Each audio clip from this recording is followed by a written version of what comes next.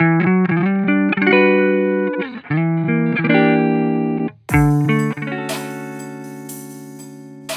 friends, and welcome to the VF Podcast. I'm your host, John Gerlach, at John Gerlach _VF. The VF stands for VF Podcast, specifically, with my co-host and good friend, Caleb Lee Hunt. Caleb, what's up, hello. everyone? How you doing? Good. How you doing? I am doing well. The weather is finally a little warmer in Ohio. Yes, thank the Lord.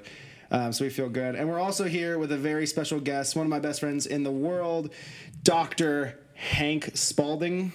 Woo woo. Hello. Hello, Hank. Hello. How's it going, buddy? How you doing? It's going good. It's going good. It's a nice warm day. It's overcast, which is nice. Not so much sun, but it's a beautiful day. It is a beautiful day.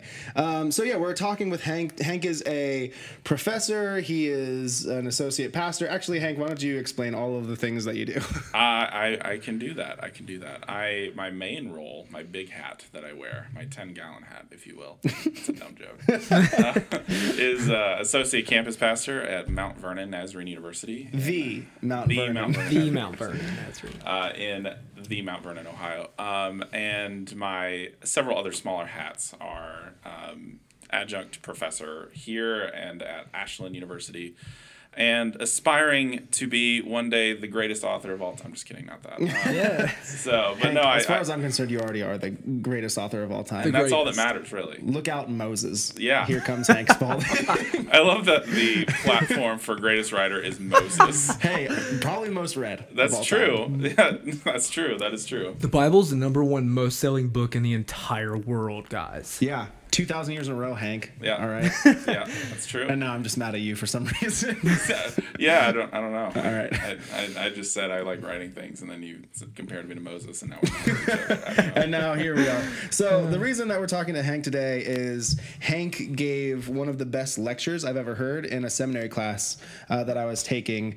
And that really captured my imagination, and he got such good feedback from that seminary class that he's actually going to probably write a book based on that one lecture. Trying.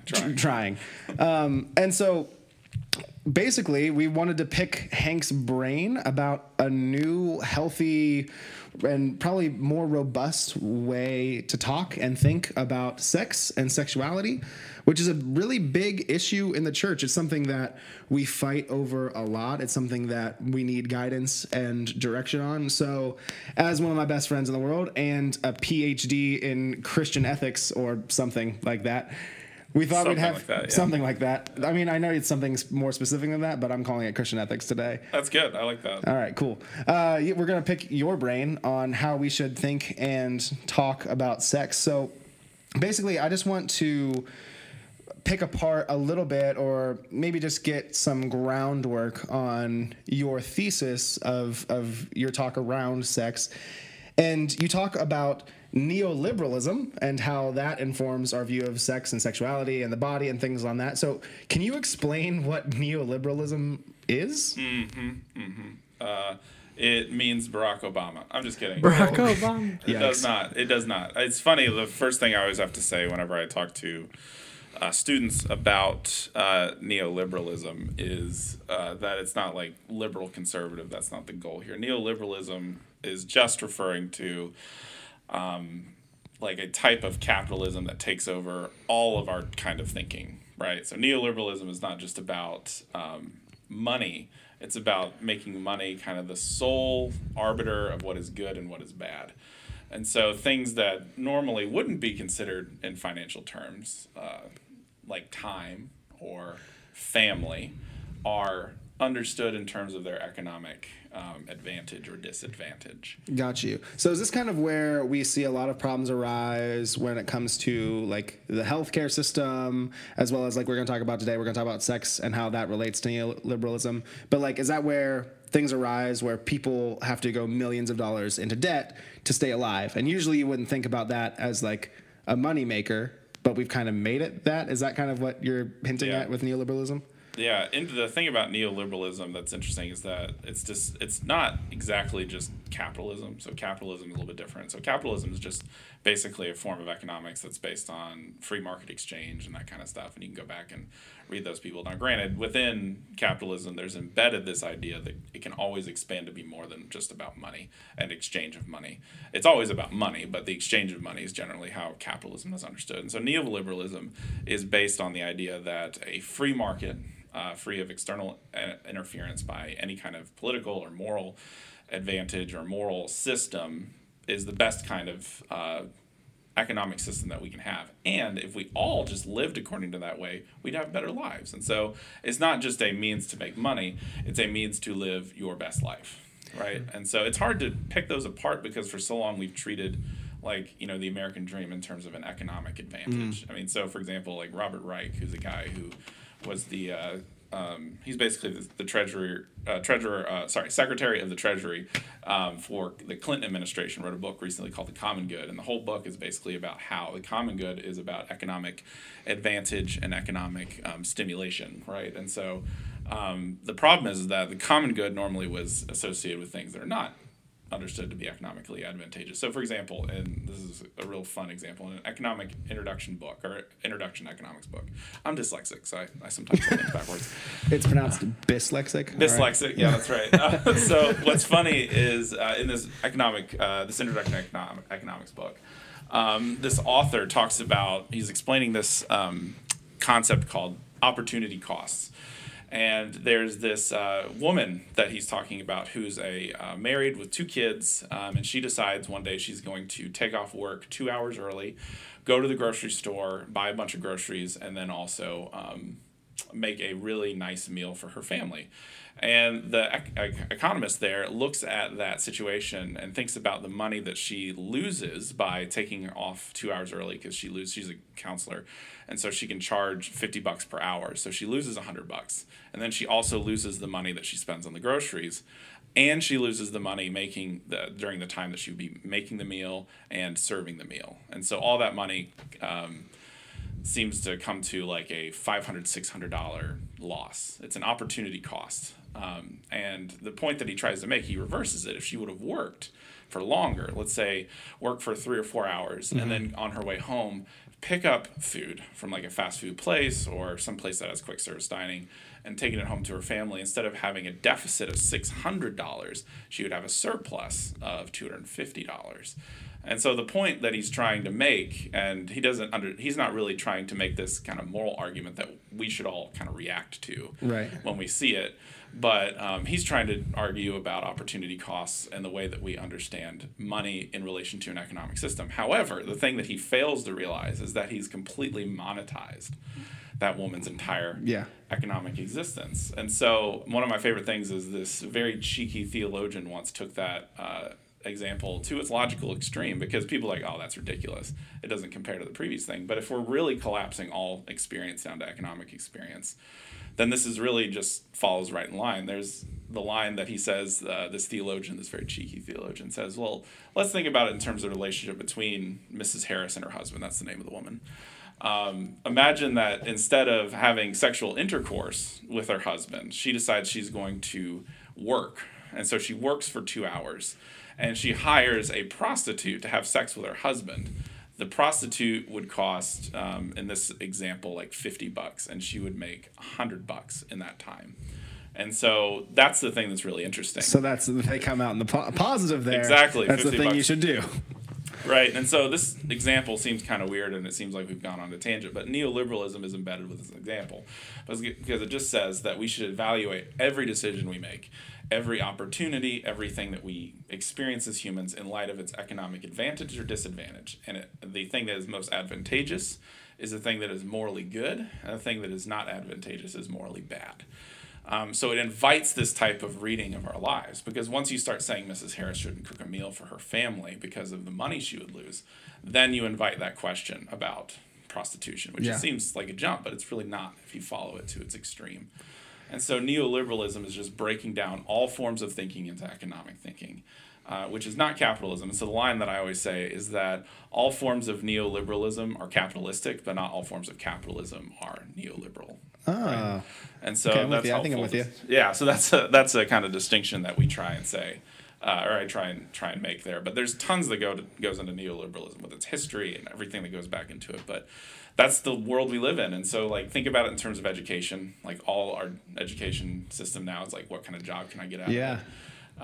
You know, the kind of relationships, like networking is the new form of friendship. So we don't have friends, we have contacts. You have a network, yeah. Yeah, and so like well, that's actually really interesting, even on social media, and like even growing up, like you see those charts, like the guidance counselor, if you go to college, you make this much more and stuff like that. Right. But even like in social media, like LinkedIn right now is having a huge surge in popularity, and it's because of this very thing we're talking about. It's about making connections, where you have connections on LinkedIn and it's having this huge surge, whereas Facebook is only popular in like the older generations, and that's where you have friends, you know, or whatever. So it's really interesting that you even like I've never even thought about that in terms of like the deeper underlying reasons of those things. But sorry to cut you off. No, you're good. I'm probably talking too much. What do you think, Caleb? I actually am right now just shocked at how many like connections I have versus friends. I literally thought about that the minute that you said that. I was like, oh shoot. Like even in the Christian ministry world, like I have so many more connections than I do like foundational friendships. Which is crazy. So even just listening to you talk about the way that we view relationships, but also just put everything into economic mindset, like the way that we think about everything and how the result of succeeding is really what is at the forefront of most of our minds from an economic standpoint. Yeah, it reminds me of this like Kendrick song that it's called what does a dollar cost, or what's a dollar cost? And it's like that's I think kind of what you're calling into question whenever we talk about sex in regards to neoliberalism. Is like he's just questioning, okay, what am I actually willing to do for money, right? And he's talking about you know, hood politics kind of, and you know, pimping and prostitution and those kinds of things, and drug dealing. Really debating, okay, is this dollar actually worth it? What does a dollar cost? You know, and that's it. Kind of reminded me what you were saying there. Is that kind of what like you're calling into question? Is this view of neoliberalism monetizing literally everything? Yeah, because I mean, the thing that the really subversive thing about it is neoliberalism does things really well. First of all, it defines success really well. The person who's successful is the person who gets to the end of the game with the most stuff. It's monopoly, right? You know, and it's really great. So it's really great at success, but it's also really great at promoting individual choice, right? We as a culture really value not having our individual choice infringed upon. This is why it's so hard to have friendships. Because your friend has the ability to look at you and say, "Hey, stop doing that," and you trust them, and so you trust them, and you respect their opinion, and sometimes even seek it out. But a contact, on the other hand, will be someone that'll just basically, you know, help you get to the end of the line the way you want to. They're just there in a mere utility, and so you can easily shift this, start to think about sexual relationships. And one of the things that's been really fascinating in the last like decade is there's been all these studies about college hookup culture, which is interesting because that's my environment. Even at a Christian college, there's hookup culture. There's a study done between our campus and a local college near here named Kenyon College about hookup culture. And one thing that was fascinating that they found is that it's happening way less there, which is a non-Christian school that is just kind of a liberal arts college, and it happens way more here than they thought. And so it's interesting to hear that. But in college hookup culture, that's exactly how they treat sexual relationships. You go to parties, you drink a ton, and you hook up with people in order to kind of gain status, right? Especially amongst men. It is more leaned towards men. The power dynamic exists with them and less so with women. In fact, if you look at it across the board, it actually is not advantageous for women to participate in it. But there's this kind of carrot at the end of the stick that if they participate in it and they go through with this kind of hookup culture, they'll fit in, they'll have lots of friends. But what they find out when they get on the other side of that is that they're more lonely and isolated than they were before they engaged in it. Now, this isn't to blame women, this is to blame the system itself. Neoliberalism, in the end, doesn't really offer the guidance that it wants. So, I mean, why is it that the people who have the most resources, the most success, the most whatever, according to a neoliberal system, are also like the most oppressed, the most lonely, the ones who self-medicate the heaviest? Neoliberalism offers a false good in its dividing of the world, right? And so that's the problem. That's actually something I've been struggling with, and Caleb and I have had this conversation before, just even privately. Is we're both young and relatively poor, especially for the areas that we live in. I live in a very rich part of Columbus, as does Caleb, a separately rich part of Columbus. And so I walk around and I see my 30-year-old neighbors driving Porsches and walking into their $700,000 homes, and I'm like, ooh, I want that. But they struggle with the same things internally, probably, that I do. And so for me, it raises this kind of false sense of, the false promise, this false sense of hope. If I just get there, if I just have a little bit more, then I'll be fulfilled. And I think the same thing happens in our sexuality, and that's kind of what you were hinting at in terms of hookup culture. For the guy, if I just sleep with one girl or, whatever, if I sleep with all the girls, then I'll, my peers will respect me. I'll be the alpha male or whatever. And for the girls, maybe I'll gain acceptance of, this one guy or whoever's at the top of this, social food chain. And so basically I want you to dive more into that if you can. How does neoliberalism affect our view of sex and sexuality? Yeah. In and outside of the church? Yeah, this is an interesting one. It's fascinating. Do you know the percentage, if you had to guess, the percentage of how many people were dissatisfied on college campuses with hookup culture? What would you think that would be, just the percentage? Whenever you say dissatisfied, they did not like it. It left them. They hooked up and they were sad. They didn't they're hooked up and they're sad. They don't like it. They don't like the party culture. They don't like the way that sex happens on there. I would say 45 to 50%. What would you say? I'd say probably higher. Probably close to 70%. It is 90%. Yikes. 90%. And then it persists. It persists because it offers a culture of, again, just think about neoliberalism, an easy way of success. If you participate in it, you're going to find happiness, even though it's, again, a false promise. And, it has individual choice. I can sleep with whoever I want to. Yeah. Now, this isn't to say, when some Christians hear this, they think, well, the answer then is to go back into we're going to talk about this later, the purity culture stuff. We can talk about it now. That's the thing. I don't think that it's that different because the whole point of purity culture is exactly to monetize sexual experience. To kind of back up just a little bit. So we'll give the ending punchline there, and then we'll back up, and then we'll come back to it. And then we'll circle back. And then we'll circle back around to it, and then we'll just restart the conversation altogether. So welcome, friends. This is the VF podcast. Don't forget to like and subscribe. So how does sexuality get monetized? That's a really interesting thing. Whenever I say that to people, they always think I'm talking about prostitution, and I actually very rarely am, because this leads to a question I have for you in this process, because this is as I'm studying for what may never become anything other than just a really good lecture, and if that's all it ever is, then that's fine. Great lecture, Hank. Thank you. So, but there's this. I was reading this book called Erotic Capital, which is a really fun title for a book, and she gives this example of this woman named Sandra who was laid off from her job. And Sandra was overweight, didn't have a very good wardrobe, didn't have the right looks. And she, during her period where she received her severance, because usually when you get laid off, you receive a severance. But during that time, she spent all of it in the gym, and she lost 40 pounds. Bought a new wardrobe with her severance package, which is really risky, and basically started hanging out more, going out more, being in public, and developed really interesting social skills. Now, what's interesting is that she, at the end of her severance, was hired at another firm for her same job, but for more pay, and with more supervisory capacities. So what's interesting is that she developed certain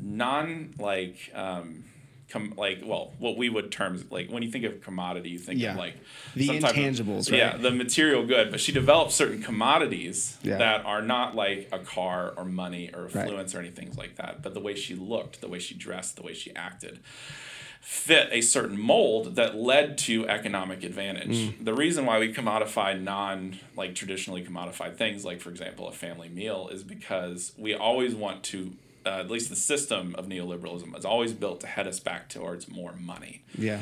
The reason why we make that claim about that family meal is because we want to make more money. That is what is good. Remember, what is economically advantageous is the good, and what is economically disadvantageous is bad. And so what's interesting is that health culture, and this would be interesting to hear what your thoughts on this, John, is that it is an entire industry based on making yourself acceptable to those around you. Mm-hmm. So, for example, I saw this post from this person who was severely overweight, and she posted like the traditional like the picture the before of and like, after, the before and after shot, and she got all this praise and all these new follows, and instead of like embracing it and like rejoicing in it, she actually had this like severe mental breakdown because it basically affirmed all of the anxieties she had when she was overweight, which is that I don't have meaning until my body looks a certain way. Wow. And so, I mean, going back to hookup culture, women have to spend far more time preparing for a party than guys. So, like, they spend hours doing their makeup, picking the right outfit that, you know, is going to attract the right mate. And that, again, is not on them because the system is not set up by them. It's set up by dudes who want a particular kind of woman or girl to hook up with. Right. And so they all are trying to be that so that they can gain social acceptance. It's really sick when you think about it, but it's what we as a culture think of as the traditional college experience. Yeah. Like we would sense that as a culture that we would be robbed if we didn't have that, which is really fascinating if you think about it because 90% of people who go through that say they don't like it. Right, yeah. Basically, just to wrap it up or to summarize it all up, is that we have all ways of getting like advantages. So that's why it goes back to the idea of connections versus friends. Like we are always trying to gain certain types of intangible things and tangible things that will lead to our economic advantage. And so our friends are structured that way. Our bodies are structured that way. There's just 100 things that we all do to try and achieve economic advantage. And one of them is sex. And that's the most fascinating thing. Because when we treat if all we know to achieve the good is constantly accumulating to try and have the most stuff at the end of the line, and we turn that to then look at our sexual lives, then sex is just a commodity that can lead to our advantage. Right. That kind of thing. Sleeping with the right person, not just because it feels good, but because it leads to, like a particular thing. Going back to hookup culture, the guys who sleep with the most women or the most attractive women are revered. Yeah. And the ones who don't are not.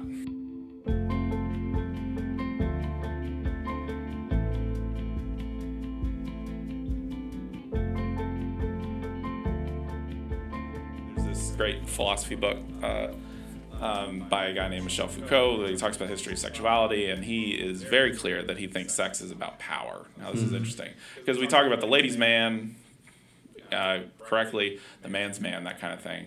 But if you think about if we applied the same rubric to women in that same system, the guy who's had a ton of sex is just like a legend. Right. The girl who's had a ton of sex is labeled, a slut and things like that. And so again, it's disproportionately structured to advantage men over women, especially, and we haven't even talked about the ways that this impacts LGBTQIA community.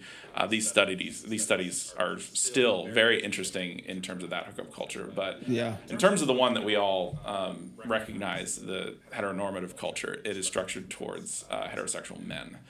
And it's very interesting to kind of, there's tons of stuff we don't have time to talk about, but stuff on race, stuff on once you happen to leave college, you've got the bar scene, which is just college hookup culture round 2, and those kind of things. And so it's very interesting to see that. Now, we gave the punchline, and now we're back to it. And so it's like, how is purity culture any better? And so you mentioned earlier that I kind of grew up in the zenith of the purity culture, and what I think you meant by that was like the purity ring stuff, right? Yeah. So Hank, did you ever own a purity ring? I did not. Oh, really? At least not intentionally. Your dad must have been too cool. I don't know if he was too cool. I just think that he didn't know about it. Since he was a pastor and a theologian, those things existed outside of his orbit. He taught sexual ethics for years and things like that, and so that was never really neither of my sisters, I think, owned it. maybe I'm not sure. I don't Okay. think they owned a purity ring. I had years later. I got a ring with Latin on it. It said Sanctus, which means holy, but this was from some like Lifeway thing, and so they meant it as purity, and I was like, oh, That's interesting. so I bought it, and under the auspices as holy, I was like, oh, this is a good Wesleyan thing to wear. And then I found out later that it actually meant purity according to the sellers, and I was like, oh, this is a purity ring, yeah. So. Did anyone ever grow up in the True Love Waits movement of youth group culture? Yes. That was the one. Yeah. Yep. Yeah. True Love Waits. Yes.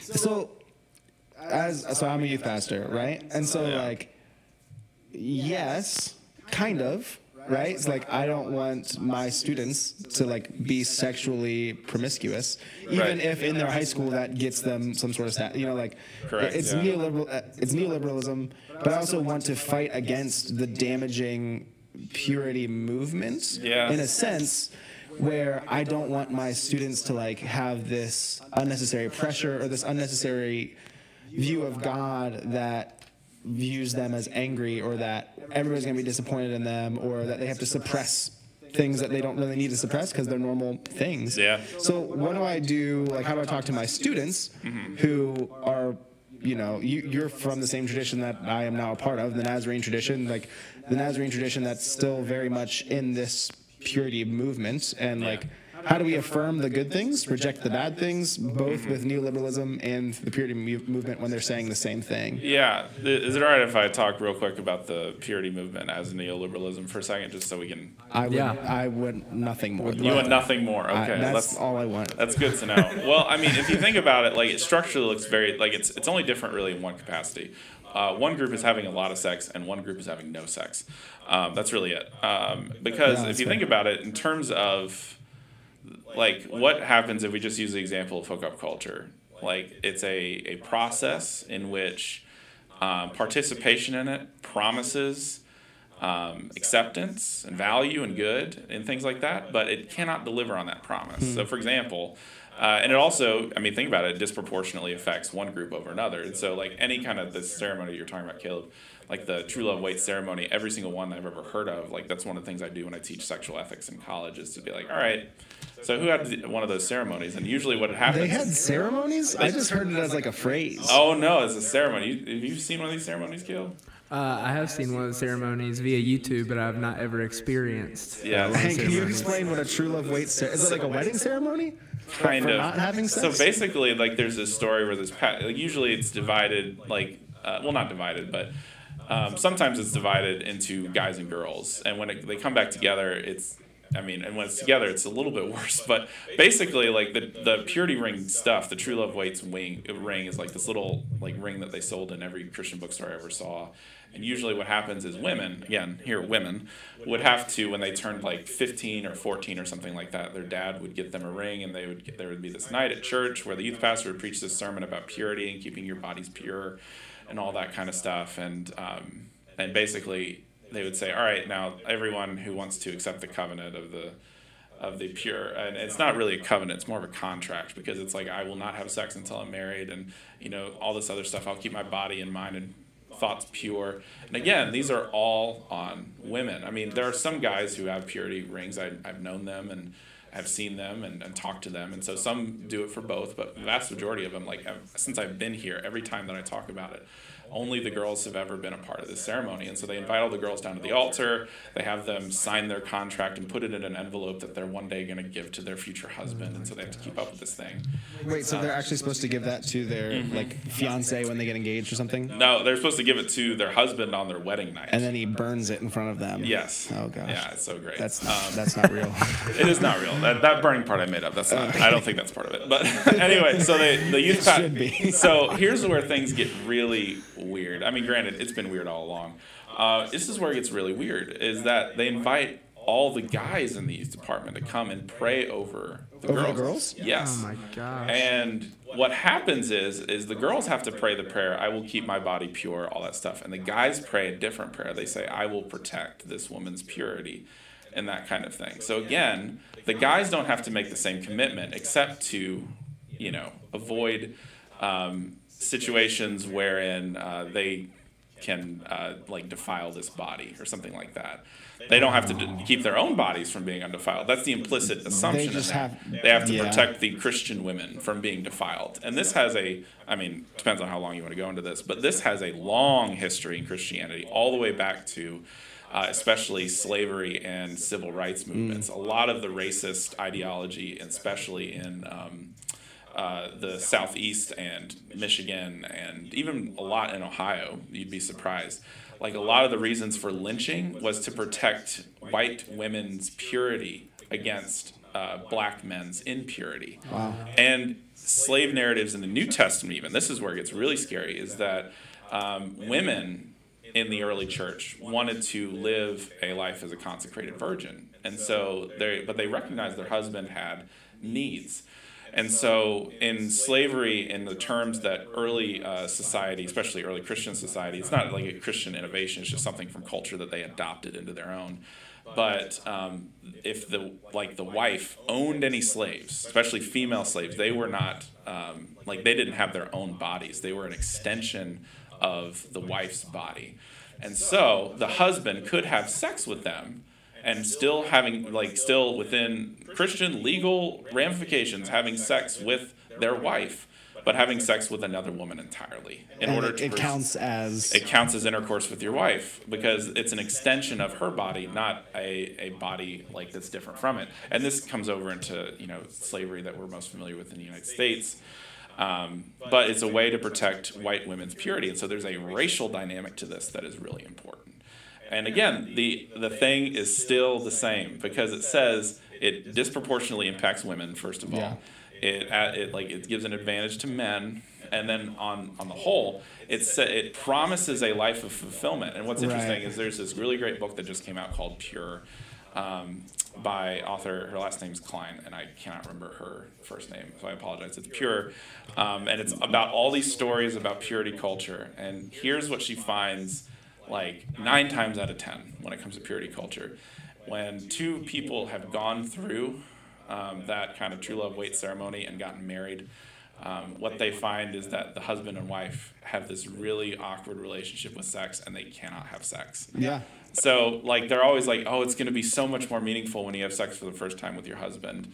And I'm not denying that there can be some truth to that, but the promise that is the build-up to that has been sex is bad, keep your body pure. Mm-hmm. If that's the language you use to deliver on that promise, you can't. Right. Because once you have sex, according to that rubric, your body is no longer pure. Right. And that's something that you are not given any kind of tools to deal with once you have had sex. And so husbands and wives, I remember I actually know a couple. This is really sad. I know a couple, they've been married for 10 years, and they still have not had sex. Whoa. Wow. Not once. It's because they have that mental roadblock they have that purity? mental stigma to it. Yeah. Wow. Yeah, and just desperately, they just can't get over it, But on the reverse end, if you think about it this way, there's so many facets on why purity culture doesn't deliver on the promises that it wants to. I knew a guy who told me that if he ever found out his fiance had sex in any kind of capacity, he would immediately break up with her, divorce her, whatever. Come to find out, into their engagement, they didn't finally make it to marriage, but found out that she had been sexually assaulted when she was younger. Oh, that's heartbreaking. He dumped her. Oh, that's double heartbreaking. Yeah, because it counts for him. And the thing is it's not her fault that happened. Right, yeah. But the logic of purity culture is very clear.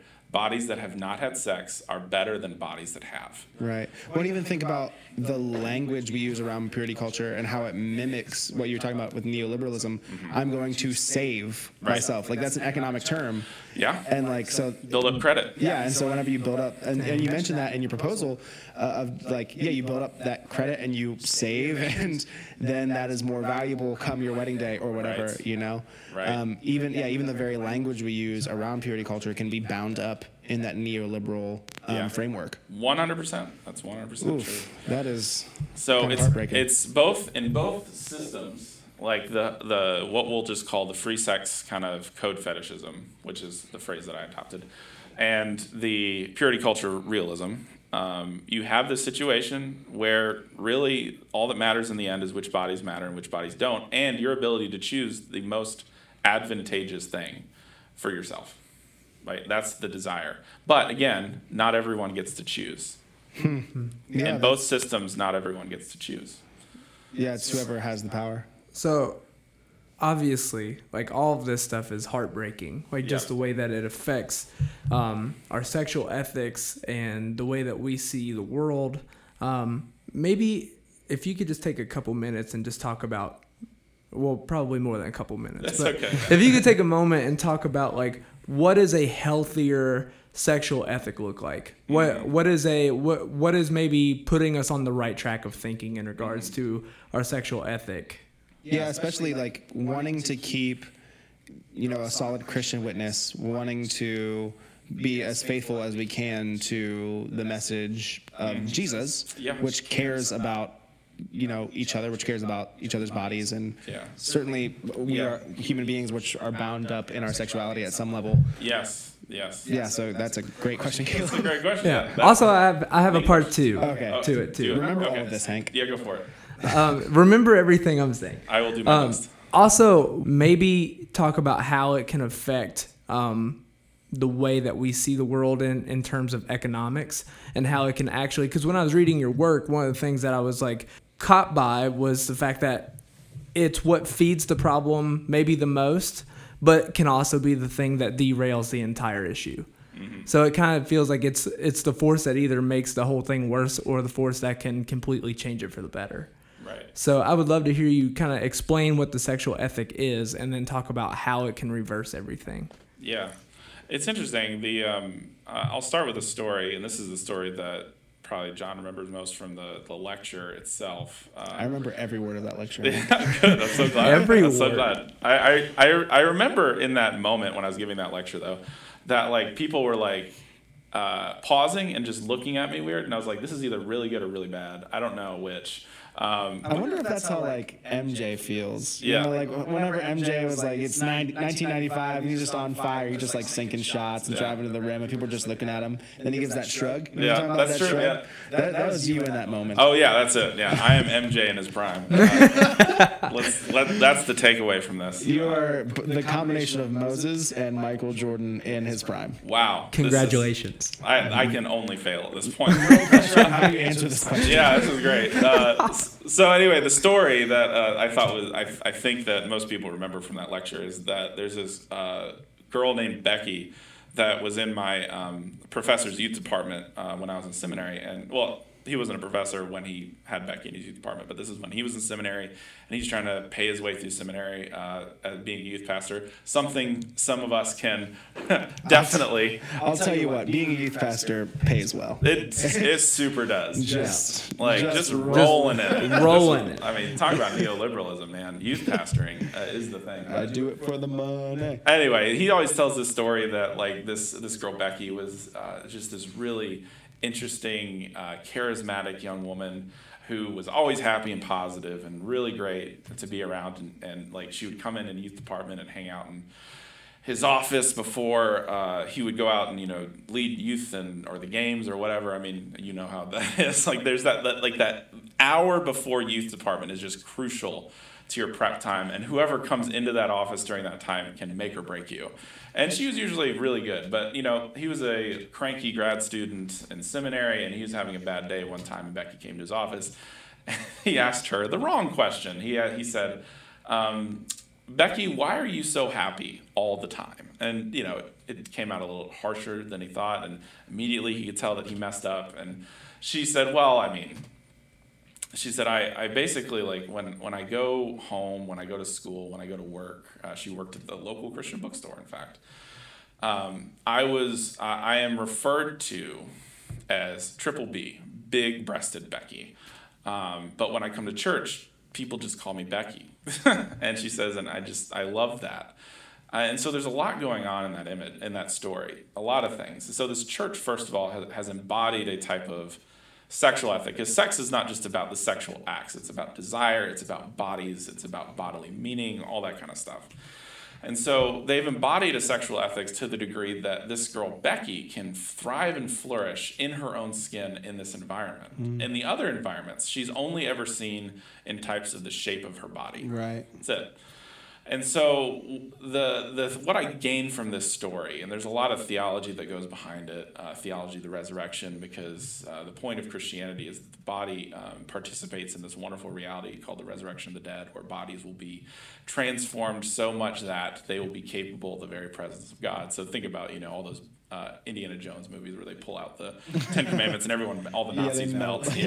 That like people just aren't in our bodily condition. That's why Moses, going back to Moses, can't look upon the full glory of God. Has to look at his back and things like that. And so like all of these things like contribute to the fact that the resurrection of the dead, our bodies will be made capable of that. And so the point that one of these early theologians, Gregory of Nyssa, makes that I really like about it is that the body that we have now is defined by certain things, like its need of food, its need of clothing, of shelter, of all these different things.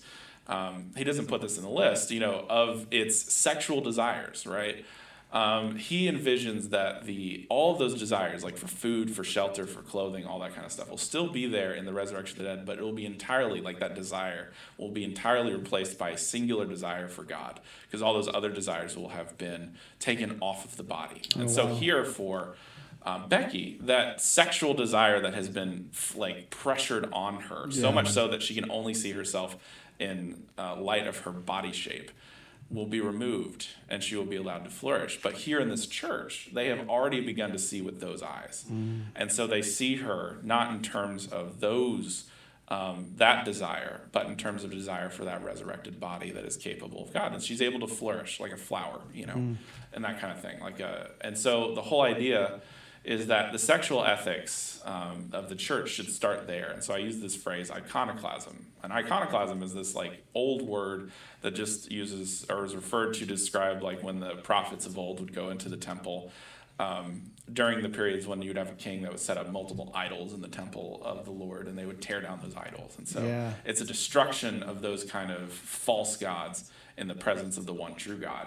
And so I say it's iconoclastic because the point of sexual ethics from the Christian tradition is exactly what those people are doing. Again, nobody in that church was having sex with Becky, let me be clear. The point, though, was that her body was given a space to flourish and thrive because they did not desire the idol that would make it to where her body only has meaning inside of that shape. It actually says and removes all of those rubrics and places all bodies within that promise of God for the resurrection of the dead. And so it destroys the idol of which body matters and which body doesn't, which is essential to the neoliberal understanding of sex. Certain bodies are sexy, certain bodies are not. And that is essential to the whole system, right, that we just talked about, the one that gains acceptance, the one that leads to more prosperous jobs, all that good stuff. It's iconoclastic because it destroys that whole understanding of sex. Like, sex is not about achieving some type of status. It is not about achieving some type of economic advantage. Sex in itself is a pure gift that reminds a body of its inherent worth held in the love of God, which is entirely what the resurrection is about. This idea that God so desires relationship with us that we are preserved even in our deaths to be with God bodily. And so that is what carves out this meaning of what we should think of with sexual ethics. Now, that is frustrating for some people because it's not prescriptive. But that's true. It doesn't say, all right, these sex acts are okay and these sex acts are not. It doesn't do that. But the problem is once we commit ourselves to saying these sex acts are good and these sex acts are not, is we slip right back into the neoliberal understanding. This sex act becomes a commodity in which I know I'm performing a good, instead of participating in this larger theological understanding of what the body is meant for. So that's the first symbol. I don't know if you have time for the other two, but grace is the second symbol. Just go for it, right? Just go for it? Just go for it. Okay, so grace is the second symbol. And I love this article by Rowan Williams. I'm sorry if that brings up any trauma. Oh, no. I know because I know a friend of yours and a good friend of mine constantly recommended it to you. Yes. Shout out Gavin Gorder, at Gavin Gorder. The Body's Grace, Yes. which is a wonderful study about how the body itself is, like when we talk about sex, it's not about which relationships are blessed and which ones are not. It's about what we want our bodily lives to mean. And so he says we couch that in language of grace because grace is about this unmerited love that God has for humans. And that God is willing to love humanity in a way similar to the way that God loves God in perfect triune fellowship. And so what we say about sexuality has to first understand this idea, this gracious, unmerited favor towards another that enhances their own understanding of their bodily worth and meaning. Preach it. Yeah, and so that's important. Grace is essential because both of you are married. I married both of you. Yes. So, I performed their weddings. That came out awkwardly. When either of you has sex with your spouse, the thing that you are not trying to gain out of that is some type of status, right? Yeah. It is a direct communication and the ability to say to this person without words that your body has meaning and it has value independent of what type of shape it takes. Because your wives are going to change. You're going to change. And you're probably still going to have sex all throughout that. The thing that sex communicates is that value, and again, we use this word value. It's almost entirely understood to be monetary. I just want to point that out. When I say value, I'm not talking about that. I'm talking about inherent worth. We really struggle with that language. Yeah, it's like you can't. We don't have the language to separate it. No, we from don't. Yeah. Neoliberalism. So healthcare. Yeah, chief example. It's a valuable thing for people to be medically cared for. But when we talk about the value of healthcare, we're always talking about money. Yeah. So instead of it being a common good shared among all, that's a different podcast. But anyway, the point being but the thing that's really great about this is that all of that activity of sex is not communicated independent of all the other ways that you already communicate to one another, that your body has meaning and matters. And so and this is an old school thing, when you pick up dry cleaning for your spouse, or when you wash the dishes when it's not your night, or care for them when they're sick and old and things like that. That participates in the same sexuality and the sexual ethics as does the actual act of having sex. Sex is very rarely about biology and organs and things like that. It is most intimately about this type of gracious love shown to one's partner and spouse in a way that communicates that you have value and worth and meaning. That's what Rowan Williams is trying to get across, and I think that's essential because if you think about it on the reverse side, what does ungracious sex look like? When I use another person's body for my own sexual satisfaction. But that's the most neoliberal form of sex. Yeah. When I get to use this for my own pleasure, my own personal choice. And the thing that matters about sex is that it's completely deregulated. There's no outside interference. As long as consent is there, then it's fine. But in the end, as we look in with college hookup culture, it leaves people broken and battered and bruised and lonely. Because in the end, the person isn't there in the morning. The thing that's different about you with your spouses is that the person that you had sex with the night before is there constantly with you. Yeah. And that is essential. That is essential because, and I remember one of my professors said this, only the person whom you are most familiar with can be the one in which you perform the awkward activity of sex itself, because it is a weird thing, sex is. So there has to be something there. And then the last one is just covenant. Now, this is an interesting one because I juxtapose covenant with consent for a variety of reasons.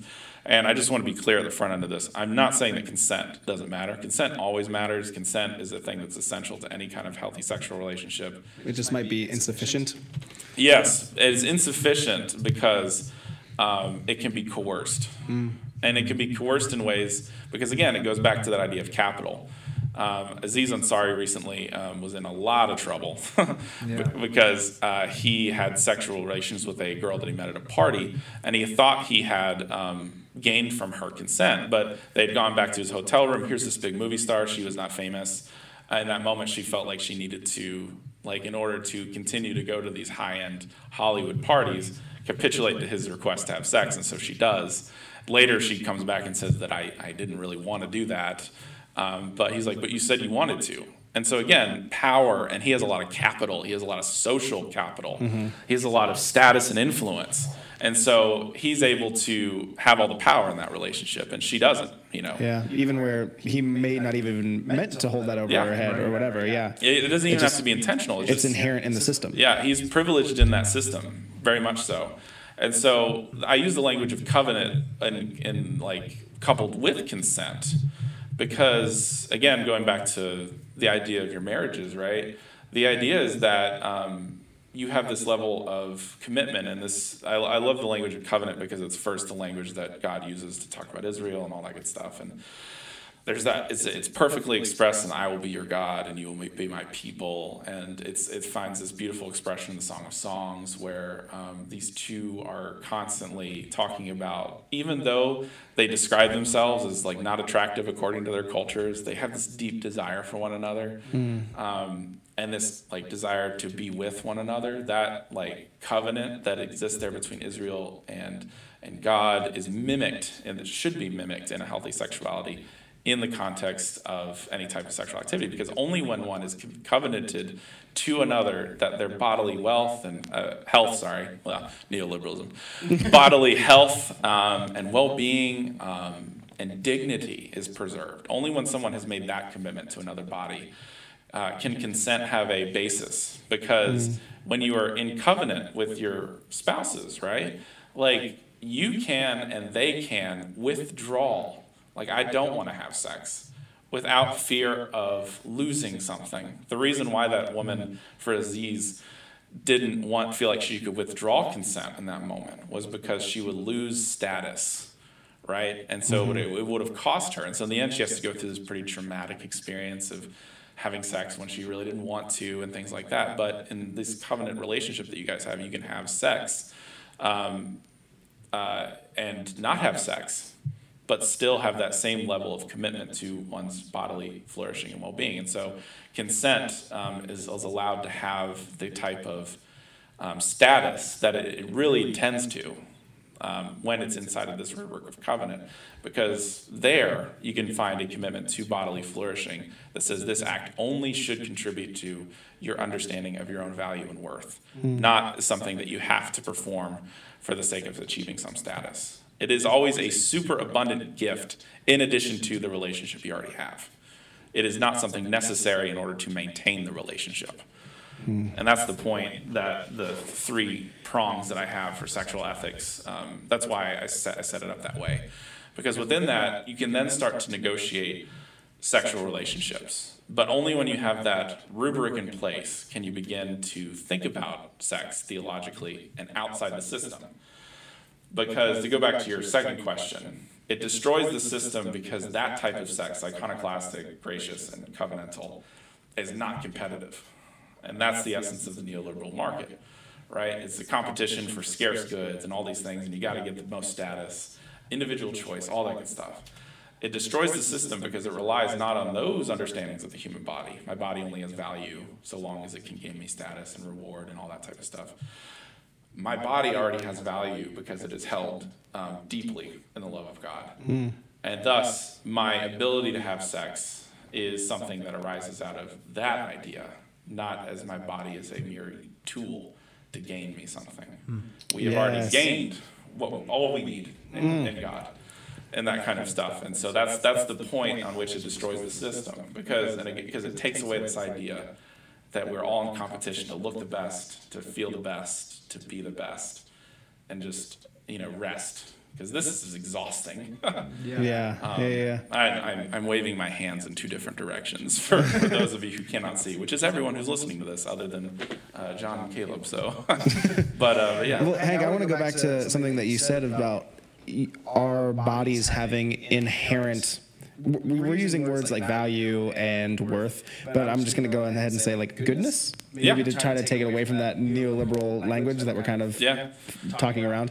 And that's kind of where I've landed in my like health and fitness journey, because that's been a big part of my story and a big part of my life, and something I care deeply about is how I treat my body, how we treat our bodies. And it started as needing to lose weight in order to play college sports, and then all of a sudden I got positive attention, like we were talking about, and so I associated it in that way. And it became an idol at some level to me. And so in viewing it as kind of that iconoclast kind of way, destroying those idols and seeing my body as inherently good, I can now treat it as if it already is, and I can take care of my physical health in a more holistic way, a richer way, a deeper way, that I don't need to look or be a certain way because of that covenant I have with my wife. Shannon will be like, why do you care what you look like? And I'm like, you know what, you're right. Why do I? And she's been, that covenant has been a huge blessing to me, in giving myself grace and tearing down those idols of appearance, where I can treat my body, even outside of sexuality, I can treat my body well, not for its shape, not for its form, like Becky, like your story, right? But because I am created, I am human, and God will be my God, and I will be God's people, and that's enough. Yeah, the way I like to express it to students, because they're like, what's the brass tacks of this? Like when I'm having sex with my spouse or something like that, I'm yet to be married. This is foreboding.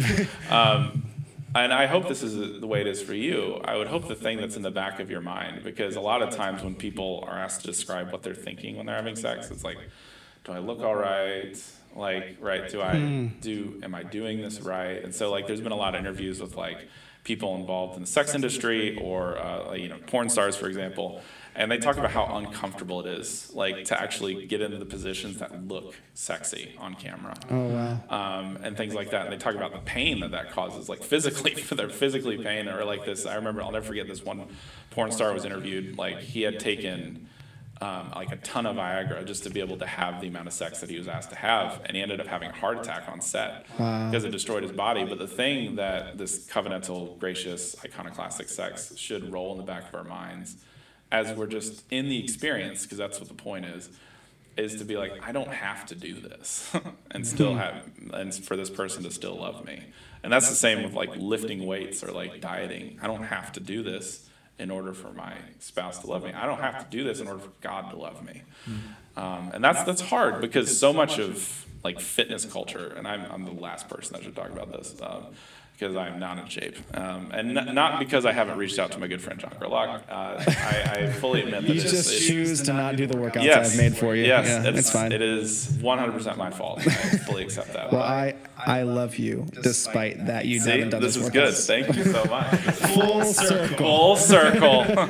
Welcome to the VF podcast. So anyway, yeah, that's the important thing. I mean, anything that is like health, sex, all of these things are done as a gift in addition to the bodily goodness, to use your phrase, I like that we already have. And that's the important thing. We've lost this language of gift. And I mean, have you ever gotten a gift and you're like, oh man, I got to buy them something now, right? Yeah. Like neoliberalism can't be one down. So yeah. Again, all of this it's always a gift in addition to what we already have. And that's the important, hopefully, shift that we can start to make as a church, because this other kind of sexual ethics that we have is very deathly. Yeah. One more story. I don't know, too many stories, but I'll never forget. I heard the story of this young girl, and it broke my heart. She was sexually assaulted and went to a Christian healthcare provider, and the nurse came back and asked her if she was planning on saving herself for marriage. And the girl had her purity ring on, and she talked about her pledge and the going down to the altar, all that thing I described to you earlier. And the nurse said, well, you can't now. Your purity has been taken. All you can do is pray for God's forgiveness. That's what she said. And so she, the victim of sexual assault, has to pray that God will forgive her for being sexually assaulted? Yeah, for being impure. Wow. And that's the thing, is that, and I've heard all the counter arguments. It's like, oh, well, you can become spiritually pure and that kind of thing. That does not change the fact that this whole system is built on the act that your body has to be preserved from sex to have inherent worth. Right. Which means it doesn't have inherent worth. It's a commodity that you can exchange on. You can build credit, gain access to things, that kind of stuff. And so it's really important to see that embedded within our sexual ethics as it is. And so that's the shift we have to make. And I think that the point is that we have to do this sooner rather than later, because a lot of teens, a lot of people, are dying over this, like literally dying, like not out of just like sexually transmitted diseases. I'm not saying that, but there's a high mortality rate amongst our youth in church for the various ethics that we teach them that don't fit into their experience. And this is one of them. And it's usually by their own hand. Wow. And so we can't afford to sit on this. We have to move and do something that's meaningful in ministry, which is the good work that you guys do. And so that's the thing that we've got to double our efforts on. Yeah, I think that's a great capstone to our conversation. I think that's an awesome story. I think just the importance of raising up a spiritually healthy generation is being in student ministry. I see the next generation coming up, and I feel like they're kind of our last hope. Yeah. And if we can pass on to the next generation a better set of practices, a better set of even questions to ask and frameworks through which to view the world, I think, like you're saying, like I could save lives, literal physical lives, which is important. Yeah, in some sense, like the sexual ethics and everything is and I don't think this is of all time, because this is not a progression to something. We're not progressing to something, but I think recently, in terms of the rise of purity culture, sexual ethics is viewed through a keyhole, and our job in ministry is to open the door so more people can walk through it, as opposed to trying to die to squeeze themselves through that keyhole. Mm-hmm.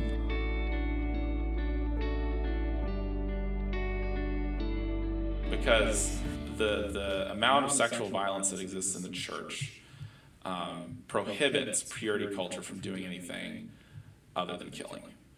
Because that girl that I mentioned that went through that process, this is the part I left off, she never fit into her community again, and she committed suicide. And so this is what's at stake. We have to open the door so people don't kill themselves trying to fit through a keyhole. That's the goal. And maybe you and I in our generation can only open it up a little bit more. But more people are going to be able to fit in, and then hopefully we can get to a better place in which this theological understanding of sex can open the door all the way, so that we all walk through together, instead of deciding who can and who can't. I feel like so much of what you're saying right now is not just reshaping the way that we teach on sexual ethics, but it's providing the space to be transformed. Yes. And I feel like that's such a crucial part, at least growing up in the church, that I never really felt like I had.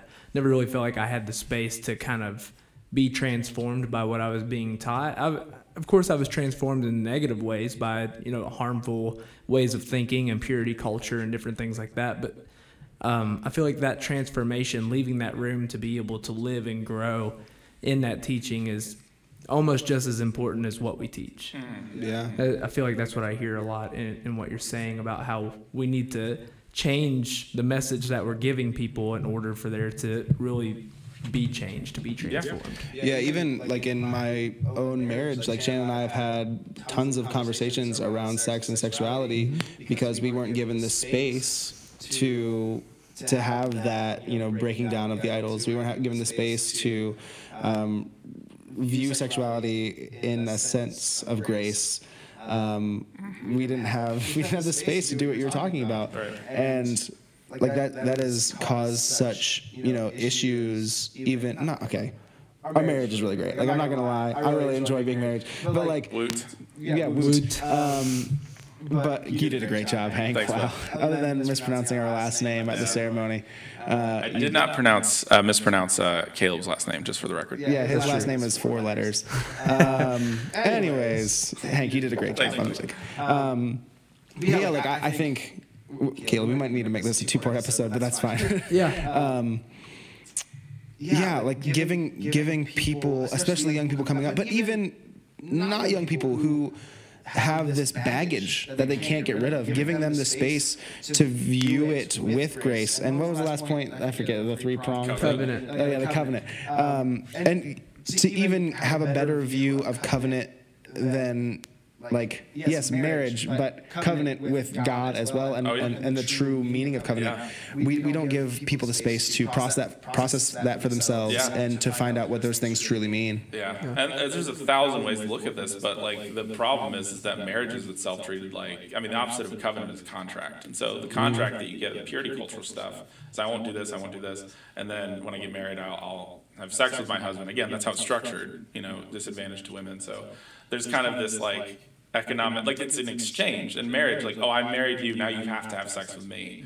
As opposed to covenant, which is allowing for even the possibility that you may not have sex. Because you don't require that, but it's there if you want to. That kind of thing, because it's a part of the story. And the point of a contract it's economic. It's simple. Like anytime we go and like I always think of it in terms of there's this gas station right here, and sometimes I'll go buy a fountain drink on the way home because I really like fountain drinks. I don't know why. I give the guy the money, he gives me the drink. That's the exchange that happens here, and that's oftentimes what sex is like. Hey, I'm attractive, you're attractive, let's do this. But we treat marriage and stuff like that, so that's why I use the language of covenant and not marriage, because marriage is oftentimes treated as a contract, and I mean your vows are covenants, not contracts. Right, and that's why I think both of you have you've reworked the vows to be in such a way that it's not like I will love, honor, and obey, that kind of thing, which is checking off the list. But I vow to be with you, and even sickness and in health, and those kind of things. And that's what I think is most meaningful about when a marriage participates in covenant, not vice versa. The theological thing has to be first. And I think the power of a proper Christian sexual ethic is kind of what you're saying in covenant is like, it's when you don't have to. Like you don't have to have sex to get ahead in some way. You don't have to have sex to legitimize yourself in some way. Like that's where the proper Christian ethic around sexuality is. It's not coercive at all, but it's just, it's in covenant, man and woman being together. In this case. I like that language of coercive that you use. That's really good. Thanks. Well, I'm going to land the plane here. Thanks, I feel like this conversation has been so helpful, but also it's like kind of like drinking water from a fire hose. It's like there's so much there, and the conversation, I feel like we could talk for hours about all the different trails that this conversation can lead down. Which is why Hank is going to write a book about it. That's right. Or at least deliver lectures. And we may have to come back for a part 2. We might have to have a part 2 to this conversation. That's true. In closing, Hank, maybe just give the listeners a couple ways, maybe where they can find your work, where they can connect with you, maybe talk about some other stuff that you've written, or even helpful resources on this topic. Okay, well, cool. If you want to follow me on social media, Twitter at Duke13, Theo, Theo, would be great. I've also got my website, wanderingtheologyblog.org, or I forget what it is. It's something. If you just wandering theology, I so do. I don't. I'm really bad at that. I've written one book on politics and the Apostle Paul, which you can buy from Amazon or Whip of Stock. If you use the code CONF, you get a 40% discount, so do that. Had I known that. Yeah, sorry. It is called The Just and Loving Gaze of God with Us, Paul's Apocalyptic Political Theology. And you can find that there. It's super simple language. Anybody can just dive right in. You'll have it done in an afternoon. Yeah, you'll have it. It's an hour tops. So you'll have it done at a certain afternoon. Yes, in 6 years. So good books to read on sexual ethics and sexuality. I think the easiest thing to read right now is the Rowan Williams book article on The Body's Grace. There is Margaret Farley's book, Just Love. There's also Eugene Rogers' wonderful book on sexuality in the Christian body. All of these are wonderful books. The great thing about the readings that I propose is that you don't have to believe every or like follow every argument or affirm every argument to see the value of what those things are.